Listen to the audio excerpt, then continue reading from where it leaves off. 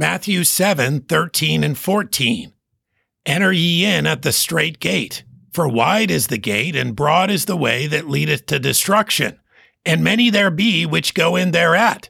Because strait is the gate, and narrow is the way which leadeth unto life, and few there be that find it. When a person imagines a fork in the road, one sign pointing to a narrow way, and the other to a broad way, the choice may seem obvious. That narrow path might appear to be the more treacherous option, and because the foot traffic is light, it could have a few tricky twists and turns, which make it harder to navigate. A lot of people have taken the broad way.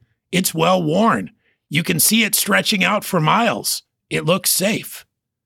Before the person starting their journey takes a step, they would be wise to learn a couple of things: the destination and the guide.